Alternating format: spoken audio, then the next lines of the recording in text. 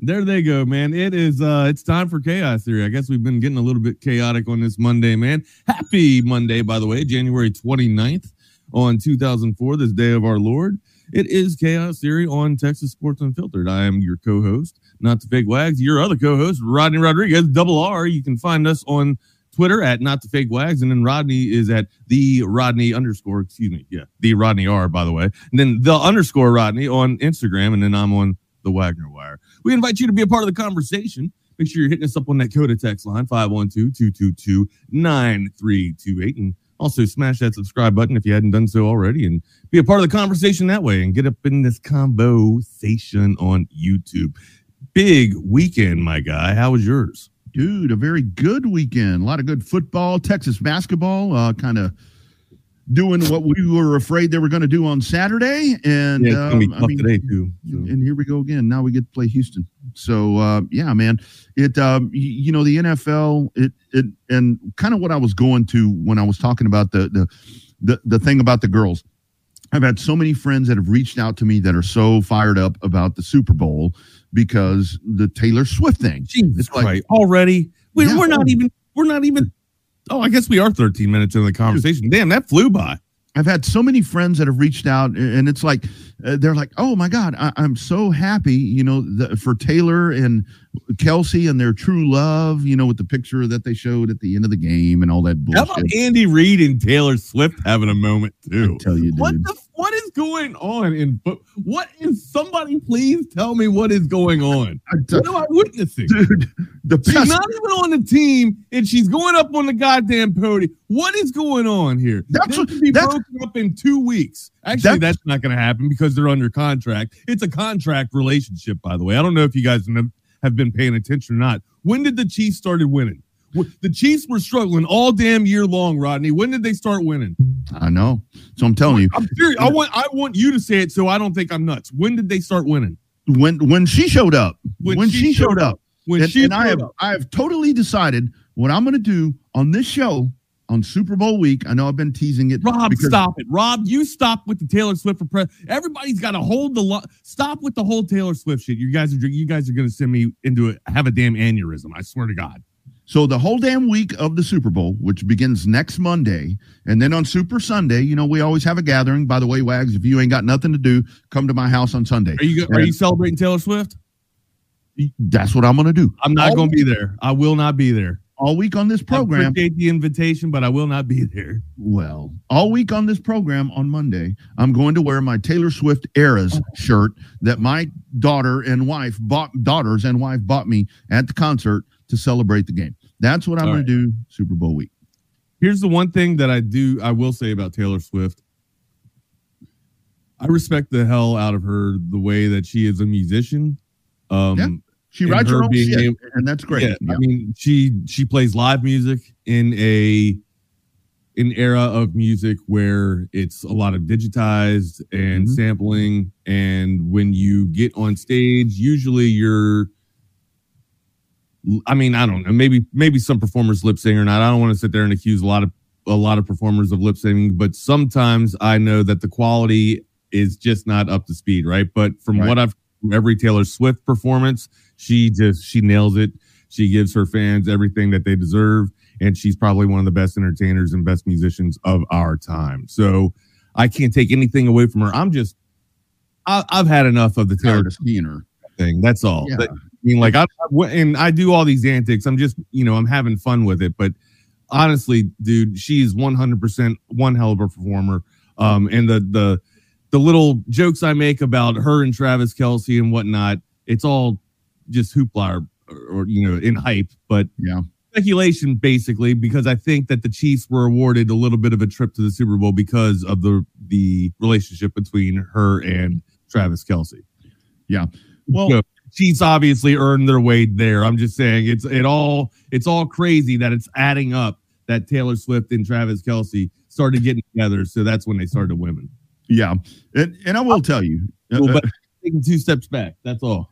And I will tell you, I mean, it's one of those things that I always talk about. When people want to when people want to dig in, and I see that Colin Kaepernick's name has come in once again, with the whole thing with Jim Harbaugh and so forth and so on. And it's like, look, I watch sports. Why is Kaepernick in the conversation? Because I think there's a possibility that Harbaugh may make him a part of the Chargers in some form or facet. But it's where I go back to. So he and Kaepernick have a good relationship then. Yeah, well, you remember, I mean, that was Harbaugh's quarterback in the Super Bowl. I mean, I thought he made a decision to be more mobile. I thought that was just like an honest personnel decision. I didn't know that it was tied to their relationship or tied to their friendship. Well, I mean, I think it's, he was a part of that 49er team when Harbaugh was there. And Harbaugh seems to be a loyal dude where he wants to make him a part of whatever. Okay. And that's great. I'm all about this is the first time I've heard about This is the first time I've heard about anything with Colin Kaepernick coming back into the NFL. Dude, when you need the raunch and the scuttlebutt, I'm your guy. I'm your dude, man. That's why I rely on you, because I stay off social media for a reason, man. I just don't. You guys know my spiel. I don't like social media. Yeah, so. No, I don't blame you. But the whole thing is, kind of with this is you look at everything that's going on right here. When I'm watching sports, I don't want to hear about politics, and to me, it's kind of that's the whole part about this whole Taylor Swift thing. Right? I feel like politics and sports are interweaved. Now they are, which sucks. You know what I mean? Yeah. But the whole thing is, like yesterday when Kelsey scores, boom, there's Taylor Swift. I don't care how she's reacting. I don't care how happy she is. I mean, if I scored a touchdown, they're not going to show my wife. I mean, big deal. I mean, and that's where it's like, let's or the fans, you know what I mean, or the people that have been freezing their ass off at Arrowhead, right. Or that's traveled all the way to, or some of the Chiefs Kingdom or fandom that traveled all the way to M&T Bank Stadium. So yeah, when they were in Buffalo and they kept showing her up there and doing all this stuff, she's up there in that cushy suite and all in the warm, and the other Kelsey out there doing what he was doing. I don't give a shit about that. I don't care about that. No, I bet I did like seeing Jason Kelsey take the little girl over to Taylor Swift. That was great, and let her meet Taylor Swift. For all the angst that I give Taylor Swift being at the games, that was a really cool moment to see. So, but it was also, God, why am I liking Jason Kelsey so much? I apologize to all the Giants fans out there that are watching me talk about this. I like him, and I'm a Cowboys fan. He makes it hard. He makes it hard to not like him, anyways. But this is where the NFL, being the franchise that they are, being the business model that they have, what they are doing right here. And that was the other thing last night. I was getting so many texts. Well, the NFL's rigged. No, it ain't. It ain't. It's not. Patrick Mahomes is arguably on his way to becoming the greatest of all time. I mean, look at the resume that he's doing. He was lights out last night. He was absolutely lights out. I want to say that Gronk will always be like one of the best tight ends I've ever seen. Well, he will be always one of the best tight ends I've ever seen, but I did have Gronk as number one, right? Mm-hmm. For a long time. And I was so reluctant to give Kelsey the nod.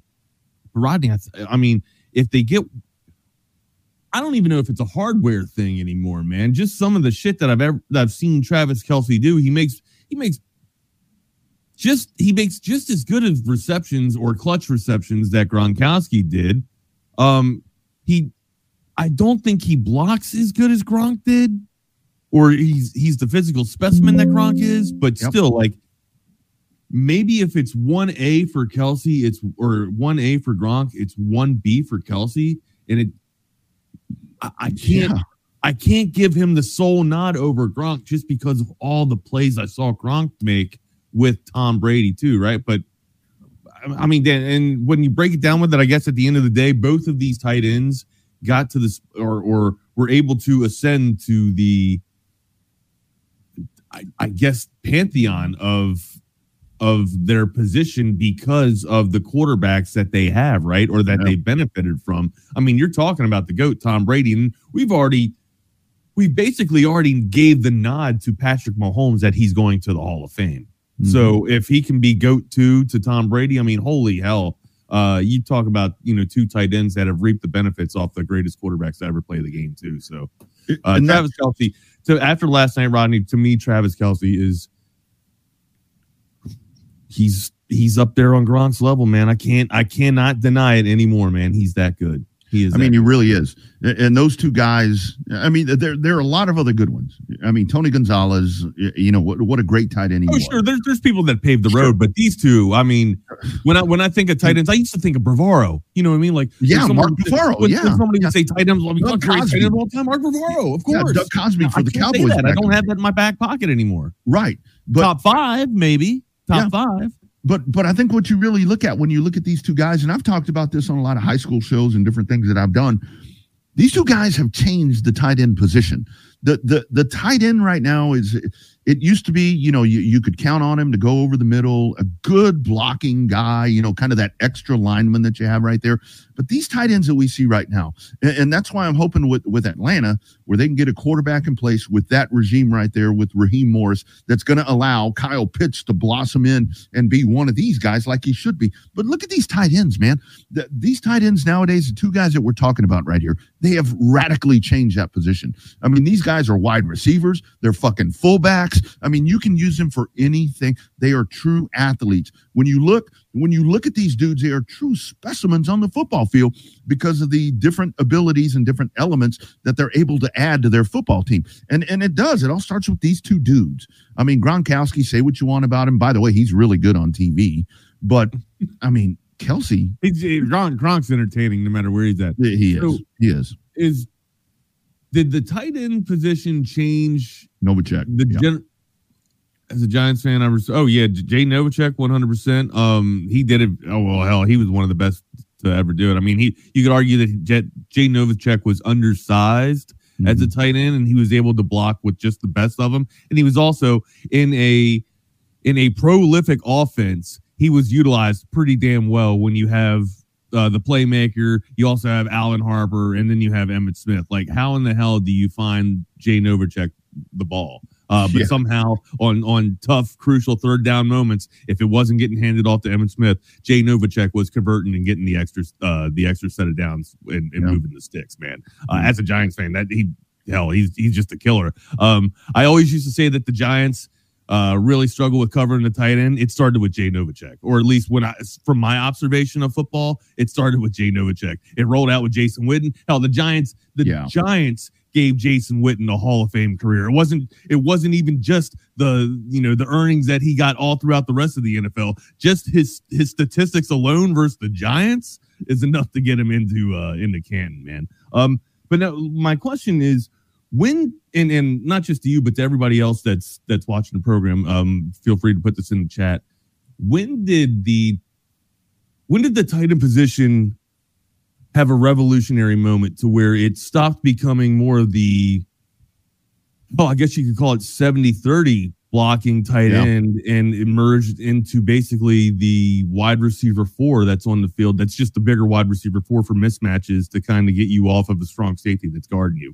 Did that come with the generation of like Shockey, Winslow, Olsen? Hell, it's crazy that they're from Miami.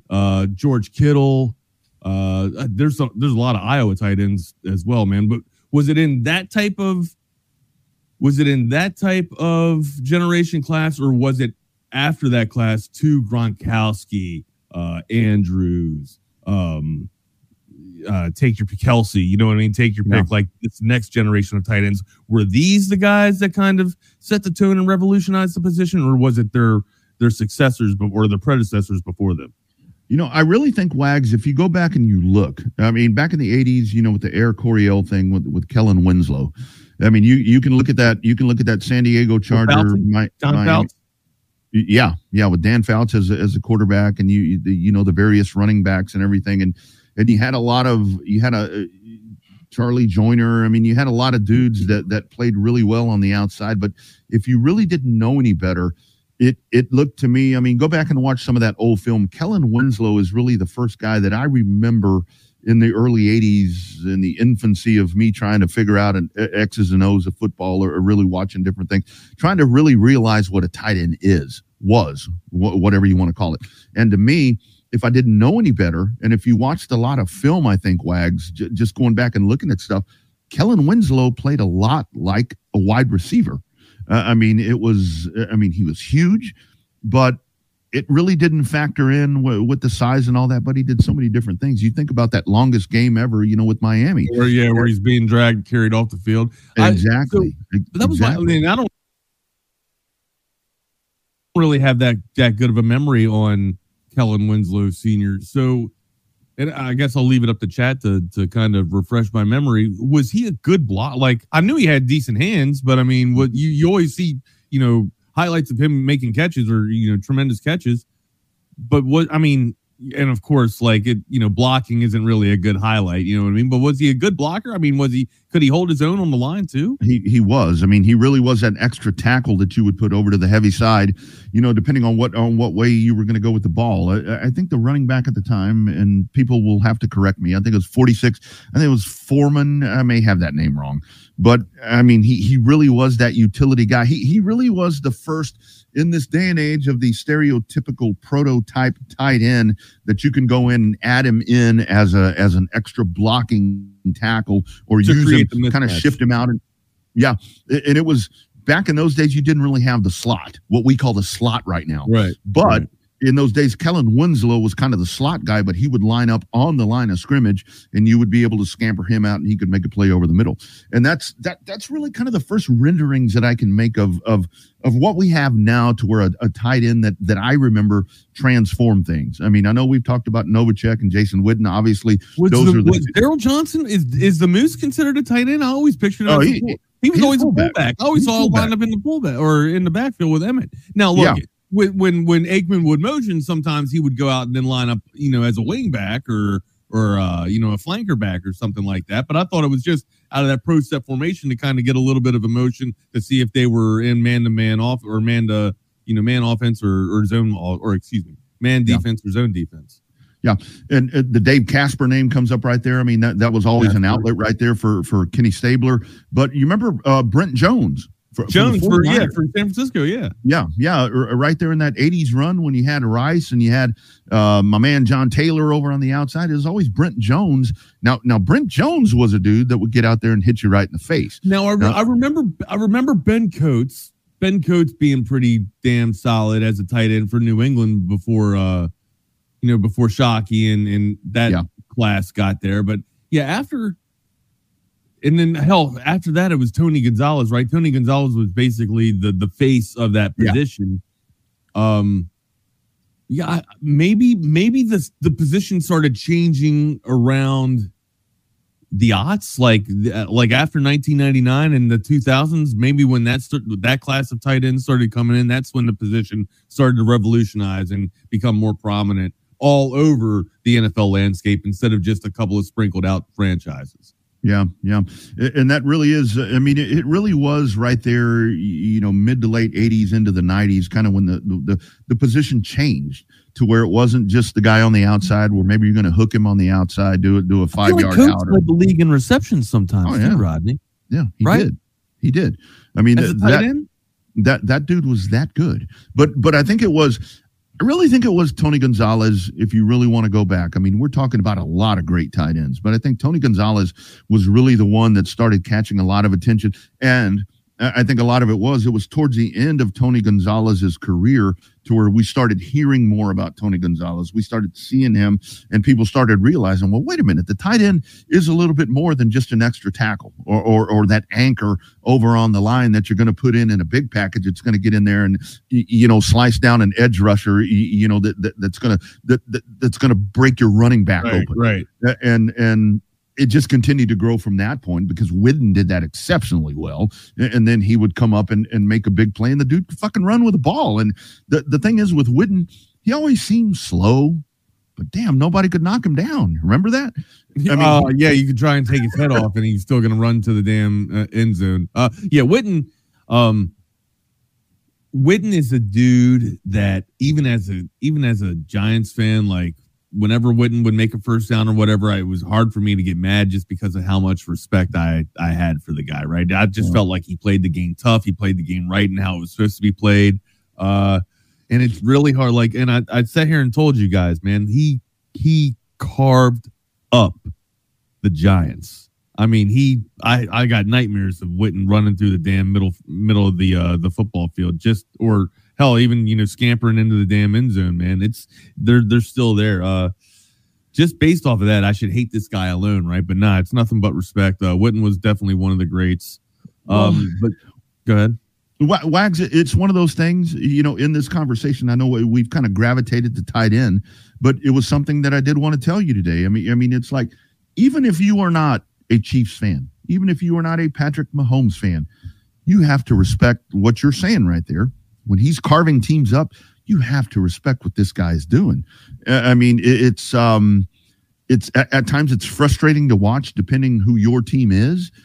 But man, to sit here and watch this guy, and it's never one of those things like for me as a Cowboy fan, in the last couple of decades, it's like, oh hell, Romo this, Dak Prescott that. I mean, when Kansas City rolls out and that dude's at the helm, and I touched on this on Friday I picked the Ravens. I said the Ravens are going to win that game. I mean, I straddled. I said Chiefs on our show, and then I said Ravens on my show. So I cheated a little bit. But. That's all right. But it's easy to do when you have that guy. It's like you just know, like him, laugh at him, whatever, laugh at the way he talks. I don't give a shit. But this dude just wins football games, man. He wills his teams to win. They weren't supposed to win yesterday, Wags, and here they are. Well, hold on. I think whenever we count the Chiefs out, that's the biggest mistake. Yep. Sorry, I said something and my watch just started talking to me. So I don't know. I had a James Bond moment there. So I don't know. I think we are very foolish if we ever consider the Chiefs out these days with the pairing or the trio, I would say, of Patrick Mahomes, Andy Reid, and Travis Kelce. And then not to mention Steve Spagnuolo last night called one of his, you want to know how you keep Lamar Jackson off balanced and just running for his life? You blitz him. You absolutely blitz him. Classic Steve Spagnuolo last night. You want to talk about, Giants being able to, take down Tom Brady and one of the greats twice? Steve Spagnuolo is the reason for that. I mean, firing up just blitz after. They blitzed half the game. They did, Rodney. Kansas City blitzed Lamar Jackson half of the damn game, and when they didn't, they had two spies on him. Very hard for Lamar Jackson to get anything going last night.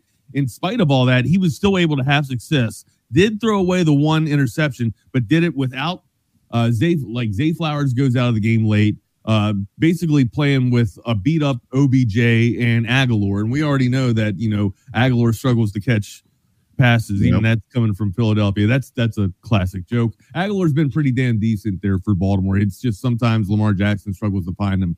But with the advent of Mark Andrews coming back yesterday as well, you thought maybe they'd be able to roll out some 22 personnel and just keep Spagnuolo's defense just crossed up a little bit. That didn't happen. So they were clearly out-schemed, and they didn't seem to have the tools that were necessary to go in or to host Kansas City and come out with a victory. The rushing attack didn't really get involved like it usually does. I mean, it's the best rushing team in the league, and hell, that they struggled to get that going. I think when they got down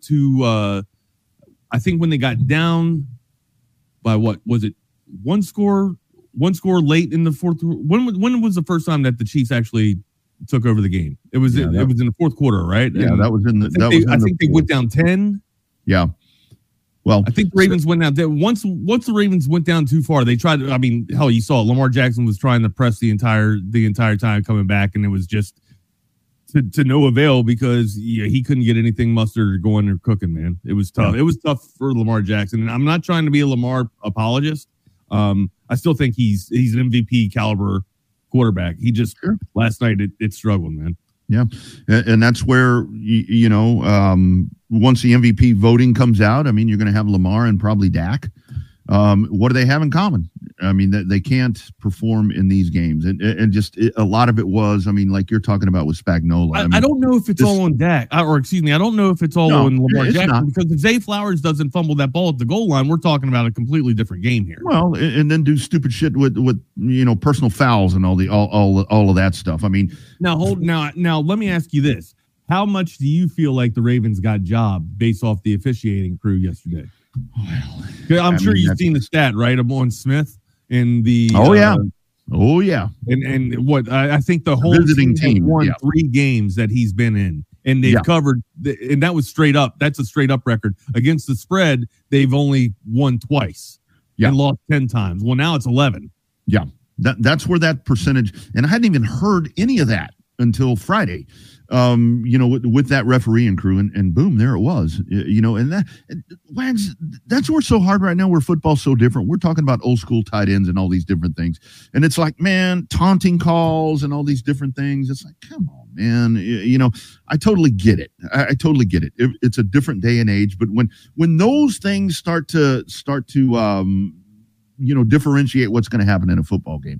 I mean, it's bad enough right now with pass interference. I've said so many times, if you're a defensive back, that is the worst position to play in this game. I don't give a damn at what level, because odds are you're going to get flagged a lot for something that you shouldn't be getting flagged. But when the outcomes of these things are hingent on calls like that, that's where it gets a little frustrating watching this as a football fan. And I don't give a shit who wins this game, but that's where it's like, come on, I mean. We got to work on that a little bit. I think towards not that. Rob, what's your point?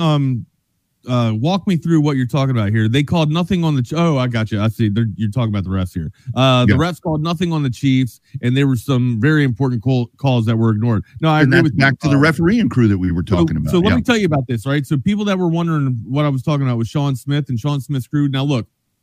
For playoffs, I don't believe that the actual officiating crews get placed for the game. I think it's just pieced officials, right? But still, Sean Smith was the head coach last night going into the Ravens and Chiefs game. Now, these are just stats that have been compiled. This isn't me pointing arrows, drawing conclusions or anything like this. I'm just giving you guys some stats here, right?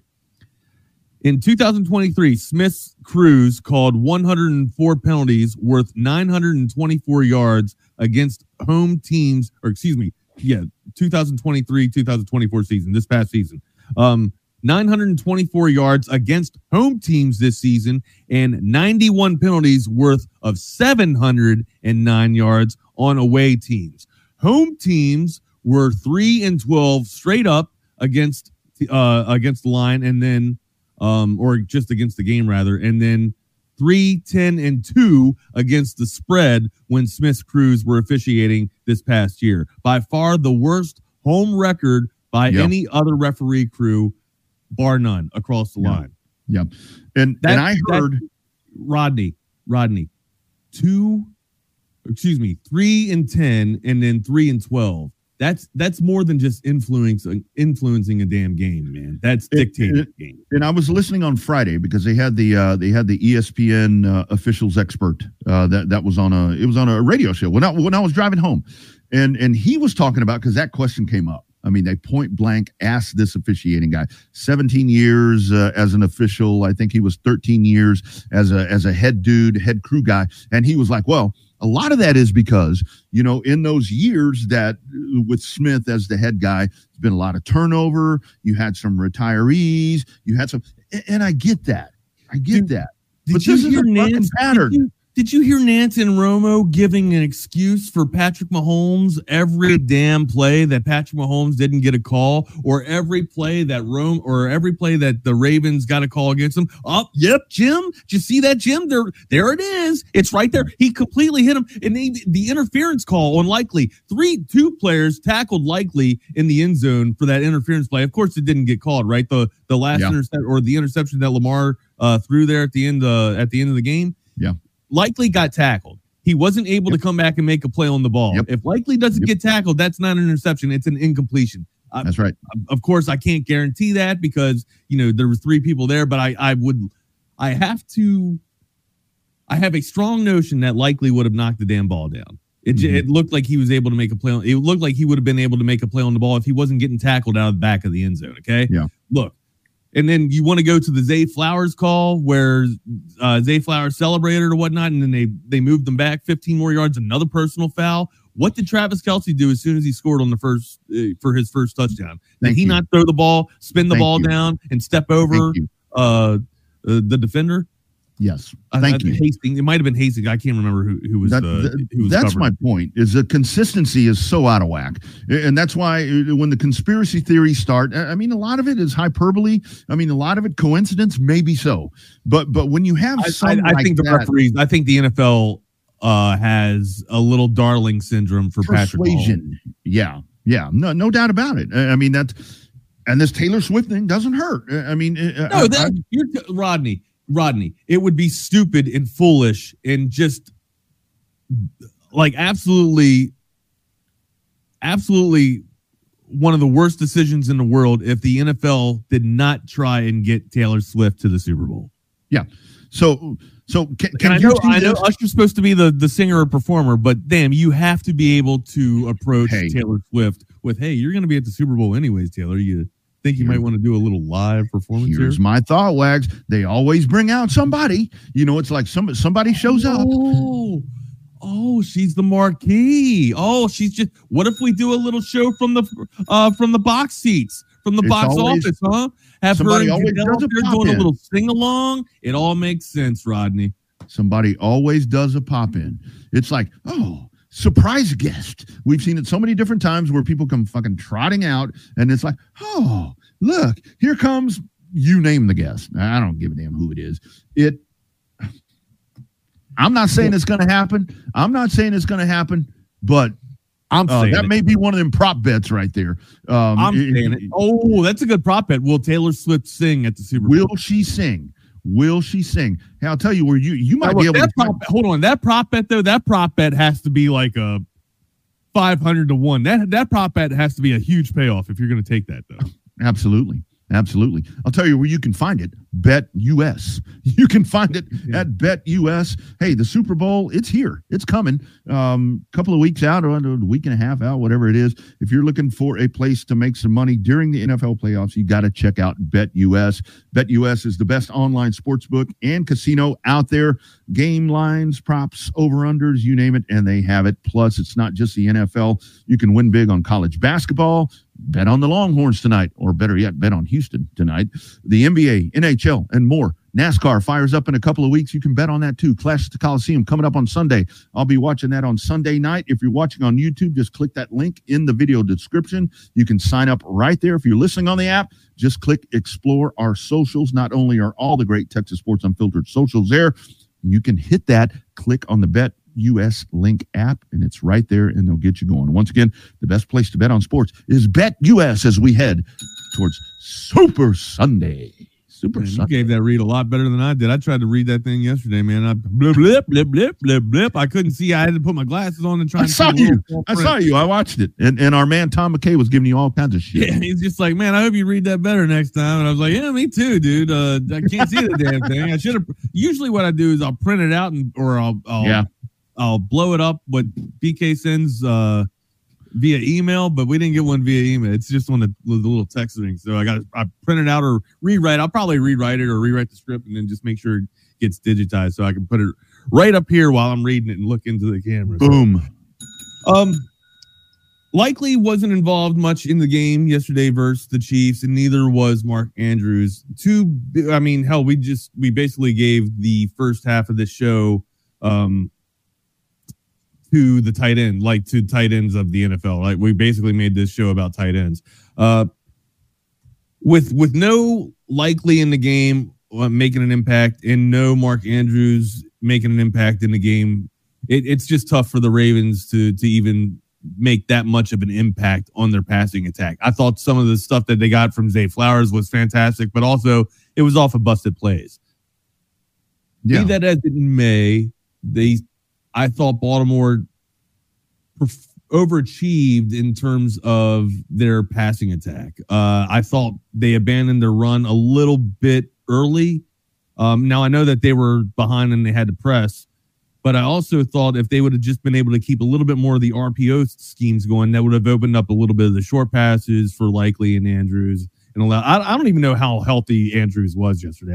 I know he suited up. He was out there a few plays, maybe run him in decoy scenarios or whatnot, but still allow Isaiah Likely, who has emerged over the past month as one of your key targets or one of your go-tos, in the progression tree, right? Maybe no, he might be third in some of the plays or whatnot, but he's proven to be a valuable asset and proven that he can come through in the red zone in clutch moments, right? You've seen it over the past month. Yeah. I would have liked to see him be involved a little bit more. And in spite of all of that, I think Baltimore is still the best, one of the best teams in the league, if not, or one of the best teams in the AFC, if not the league, right? Oh, for sure. I think they'll be back in the same position next year.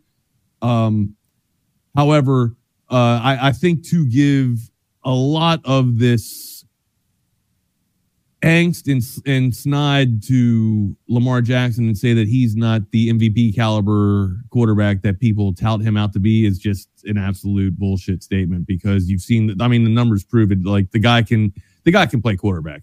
He plays it efficiently. Now, if he goes off there trying to throw 60-yard bombs and, blow the doors off the defense there, that's not really his game. But he is very accurate in terms of throwing the ball to 7 to 10 yards out, and maybe even the 15-yard out as well.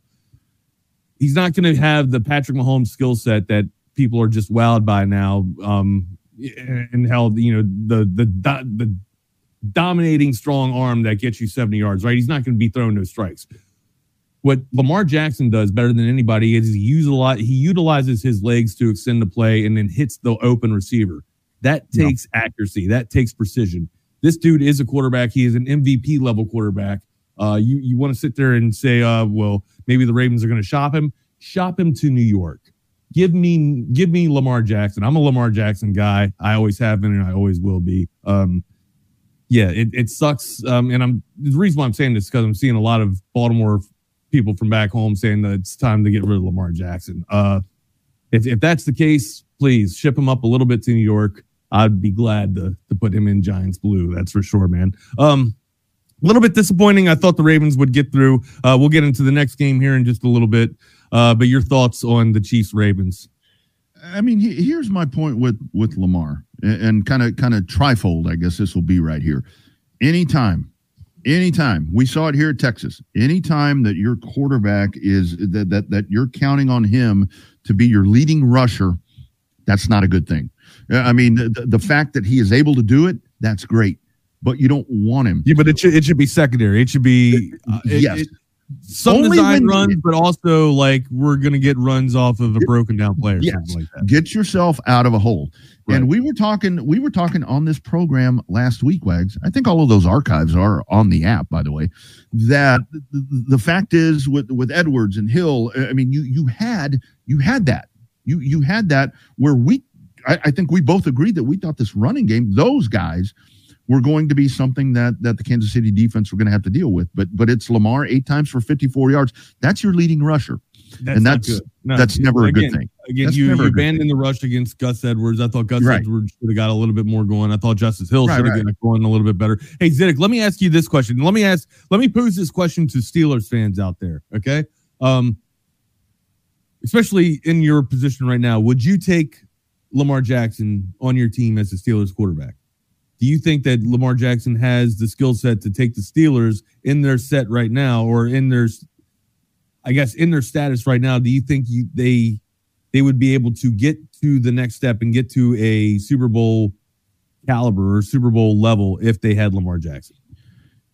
Wags, if I'm number one, Atlanta, I'm sitting here kicking myself in the ass because I didn't make a move to try to get Lamar Jackson last year. When you had the opportunity to go get this guy, if I'm Pittsburgh, if I'm all of these teams, if I'm the Giants, if I'm all of these teams, would they still, if they would have went and got Lamar Jackson, would they still have had their first round pick though? I don't know. That's a great question. But the whole thing is, for these franchises that are missing a quarterback, it's like, okay, you just saw what he did. All the knocks on him, he blew all that away. Can't stay healthy. Can't win the big. Well, I guess he still can't. But the other part of that with the Lamar Jackson thing is, because the whole thing is, we went into this game yesterday, it's like he's never been able to get here. This was his first crack at this. And again, this isn't all on Lamar Jackson. Like you said, it's this is a team loss. I mean, the dude did what he did. 20 of 37, 272 yards. Look at Mahomes. I thought he played pretty damn well, Rodney. I thought he played pretty well, too. The fact that he had the press, you know what I mean? I thought he played pretty damn well. And he's also, I'll say it, he was going up against two teams. Yeah, but and the whole thing is, I mean, look at the second half of this game. Kansas City didn't score a lot. Neither did Baltimore. I mean, this became a AFC fist fight is what this became. And that's not showed up for Baltimore in the second half when they needed to. They were able to rise to the occasion a few times. 3 points in the second half, Wags. Yeah, 3 points in the second half. So, I mean, that's a great defense. That ain't Lamar Jackson's fault. That's just AFC football is what happened right there. We can look at the other game, and that's a whole different shit show, Detroit. But, I mean, you can't put this solely on Lamar Jackson. And he answered a lot of questions. He is going to be the MVP. And I guarantee you one thing, that if they can fill some little pieces right there, I mean, you look around the league, there are a lot of teams, man, they got a lot of stuff to fix. These guys are that close. And when it all comes down to it, you're playing Andy Reid and Patrick Mahomes, dude. Yeah, that's the big point too. Like that's what a lot of people are leaving out. You're going up against you're deeming him a Hall of Famer already. Yeah. He's got the hardware to show it in his short tenure that he's been in the league already. And you're also going up against one of the most winningest coaches of all time, Andy Reid. One of the most prolific mindsets in terms of scheming or whatnot, right? Quarterback guru, whatever, little hot dog gobbler, whatever you want to call Andy Reid. Taylor Swift's new, daddy, whatever you want to call him. You give the damn nickname to Andy Reid. You're going up against one of the greats. So yeah, like Ike's point right there. Yes, that is on Lamar. But hold on, Ike, you missed it though. Ike, you missed it. Stop. If you go back and break that play down, that was crazy pass interference on that play, and Lamar Jackson was throwing it up in a spot where he thought that he might be able to get that call. All right. Now, triple coverage, he absolutely threw into triple coverage. I'm not denying that. But he threw it to a spot where he thought maybe he would get some PI. And go back and look at the film. There was PI because Isaiah Likely got tackled out of the back of the end zone. Tell me I'm wrong. Point. Debate me and lose. That's a great point. That's a great point. And by the way, I thank you for pointing out that I ruined Detroit's opportunity with my little message that I posted there about my interception for the Detroit Lions. But yeah, I mean that not uncatchable. He could have made a play on the ball. One of those things. Wags, before we go, I'm not a Ravens fan, guys. I'm not a Ravens fan. I'm a Giants fan. Right there with you, dude. Right there with you. It's just a football game. It was just a football game. It was a smash mouth AFC football game. That's what that all came down to. Right quick, got to tell you about Covert Bee Cave. 3 state-of-the-art dealerships, 7 different brands that they have for you. We've run the commercials. You've seen all that beautiful territory that they cover out there in beautiful bee caves. It's 42 acres that they have knocked out over there. Buicks, GMCs, Cadillacs, Chryslers, Dodge, Jeeps, and Rams, all of that. Of course, Fords and Chevrolets, Highway 79 in Hutto, 183 Research Boulevard. The Fords and the Lincolns are over in Austin. Check them out right there. 86 service bays. You've seen that right there. Man, 86 different service bays in and out of there, routine maintenance. If it's a heavy duty stuff that you need to get done, they'll take care of that for you. You also need to go to covertbeecave.com and check out their new and pre-owned cars, trucks, SUVs, weekly specials right there with the folks at Covert Bee Cave. They're going to hook you up. If you don't want to go online, just drive on out there, enjoy the drive, and go see Dan and the great folks there. Serving generations of Central Texans and beyond, it is a Covert family since 1909. As I like to say, nobody beats a Covert deal, sure as hell, or not now, sure as hell, not ever. Covert Bee Cave. Here's the problem, Mike. Here's the problem. The Ravens don't give a shit about your money. All right. That's the thing. The Ravens are like, oh, Ike, that guy. Oh, yeah. We got to think about him. You know what? I should have called him in. I should have called the Ravens up and said, hey, I got to deal with my guy Ike here. If you score and we win and the Ravens win, then I get my damn Domino's pasta bread bowl. That's what I should have said. He will send you that, dude. He will send you that. He told me he will send you that. All you got to do is reach out to him. Just tell him. Why ain't you telling me? Why ain't you telling me? Telling you, but he's not telling me. I sent him your number. Ike, come on, my man. Hook my dude up right here. Ike, well, first off, Ike, if you send Ike my number, Ike, preface it by saying that it's you because I don't answer my phone for anybody. I really don't. I'm a hard guy to get a hold of. So, anyways, Ike, yeah, thank you, dude. We can Domino's pasta bread bowl this bad baby up all damn day, man. You know that, dude. Don't threaten me with a good time. Holy shit, are you serious, Ike? You can give me a bread bowl?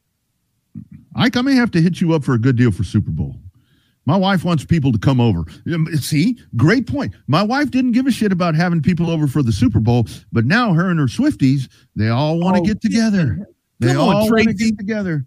I'm like, she ain't singing, but they're like, yeah, but that's our team, the Chiefs. We got the prop bet. Will Taylor Swift sing at the Super Bowl? She's gonna sing. She's gonna sing. Prop bet. Guaranteed. Something.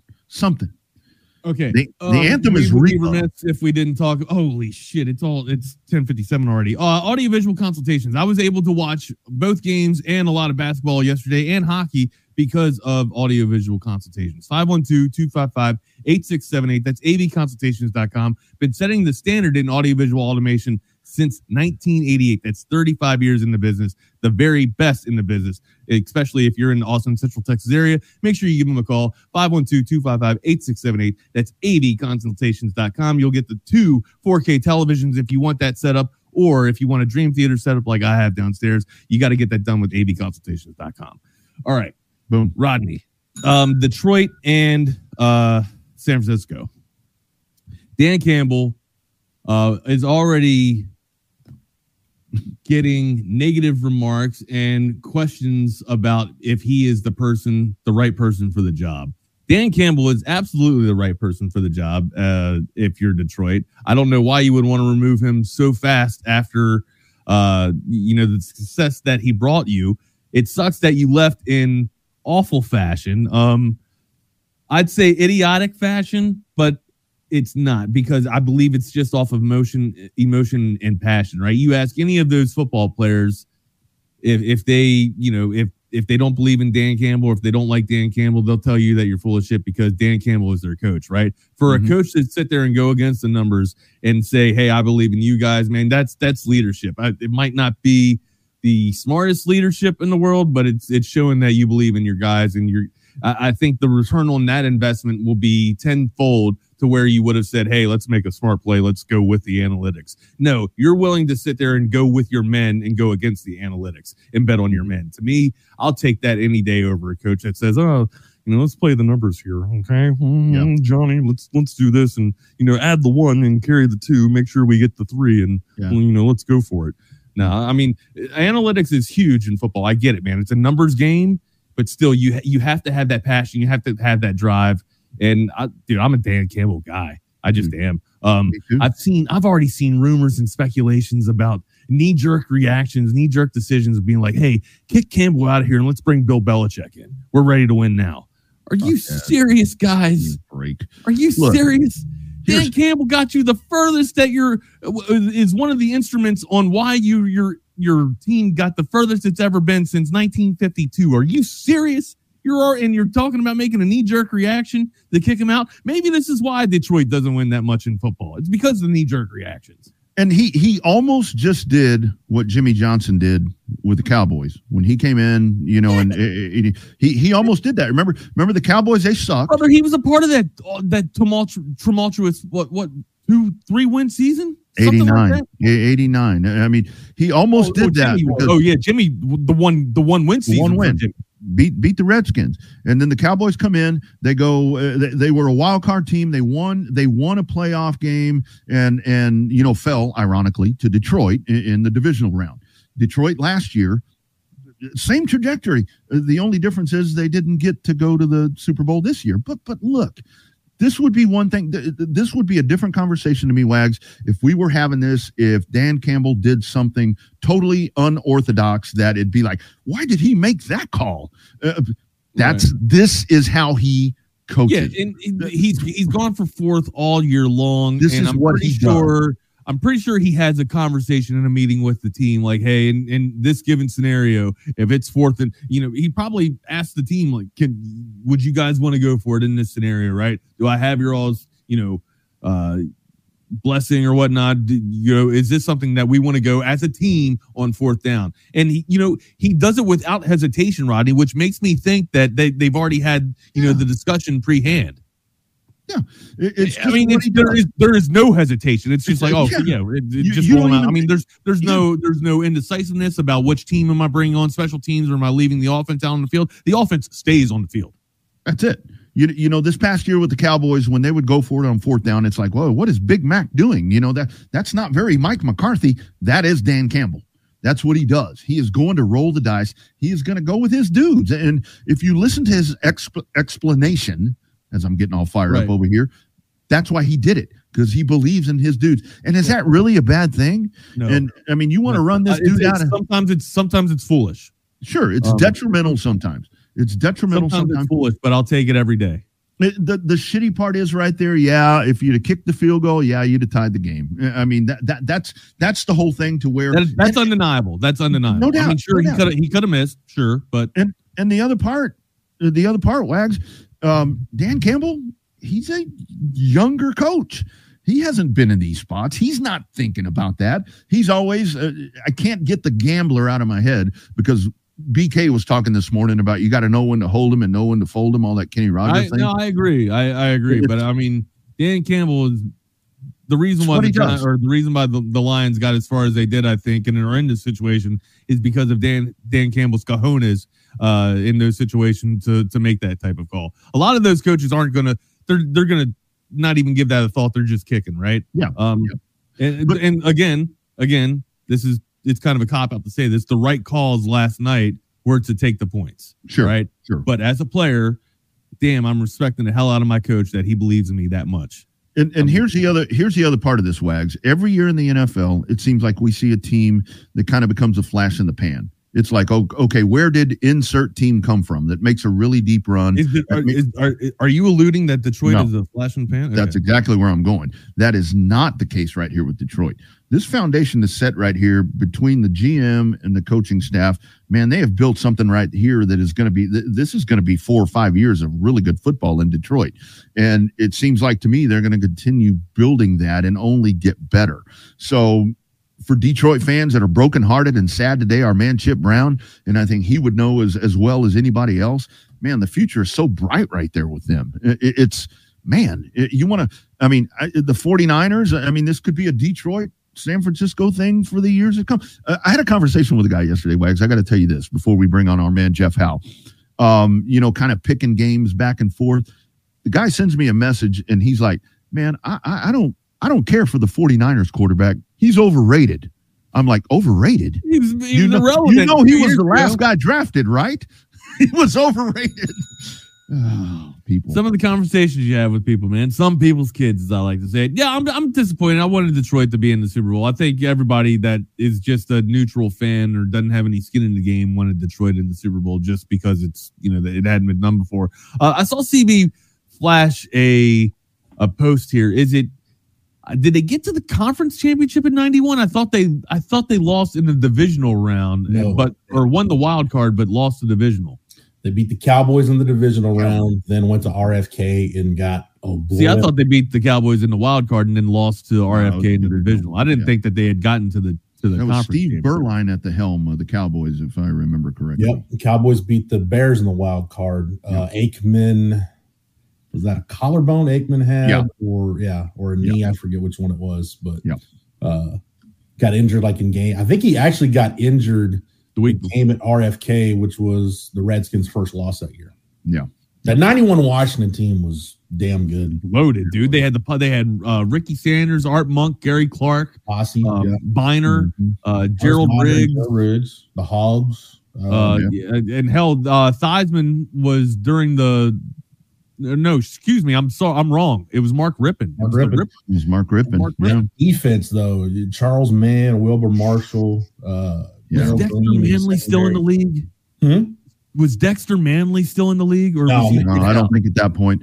I used to get so tired of hearing "Hail to the Redskins." You remember Dexter Manley was so damn nasty. And Daryl Grant. Remember him and Daryl Grant on the outsides there for those Redskin teams. Holy shit. How the hell was that team assembled like that? Dexter Manley couldn't read either, by the way. Yeah, I know. He couldn't even write the X. That was the hard, he couldn't even put the X on his name. But he could play, he could ball, man. He could fucking ball, bro. Yeah. You ain't got to know how to do that. That was back. I don't know if you guys have ever seen the program, the movie, The Program. I'm sure you have. It's a staple in our fabric of our society. But where Alvin Mack goes, all you have to do is sign an NFL contract, period. Every time he says that, I'm like, that's Dexter Manley. That is Dexter line Manley right before that when he puts his foot up on the table and he tells Bud, he tells Kaminsky, that shoe, Adidas. And Latimer goes, I taught him that. Hey, before we get going with It's Only an Hour and wave goodbye to the Chaos Theory crew, I want to give a shout out to Vic Schaefer and the Texas women's basketball team. So I've been wanting to take my daughter to a game all year and schedules hadn't worked out. Saturday, we ended up doing it. My wife, myself, and my daughter, we went. I'll tell you what, man, less than $50, parking tickets, everything got us in the door. It's hard to beat that. And my daughter can't wait to go back. Love it. That's awesome. That's what it's all about right there. When you hear that from the little girl, man, from Charlotte and saying, hey, Dad, let's go back. Yeah. Aaliyah Moore's her favorite player now. So and she wants to watch the games on TV whenever they're on. We talked about that this weekend. So, and they, the players sign autographs after the game. That's awesome. I know Vic's real big on community outreach and stuff. So just saying, man, if you're looking for good dollar value for your family entertainment, man, that's the women's basketball game at Moody Center is. Not just that, bro. You're making some pretty good memories, dude. Yeah. It's hard to beat. So it was fun. We had a great time this weekend. Awesome. Glad to hear that, dude. Well, thank everybody for watching Chaos Theory. We really appreciate you guys hanging in there and watching all the other shows on Texas Sports Unfiltered. It's time now for It's Only an Hour. Some of the best in the business, man. You guys get to it, man. Happy Monday, guys. Yes, sir.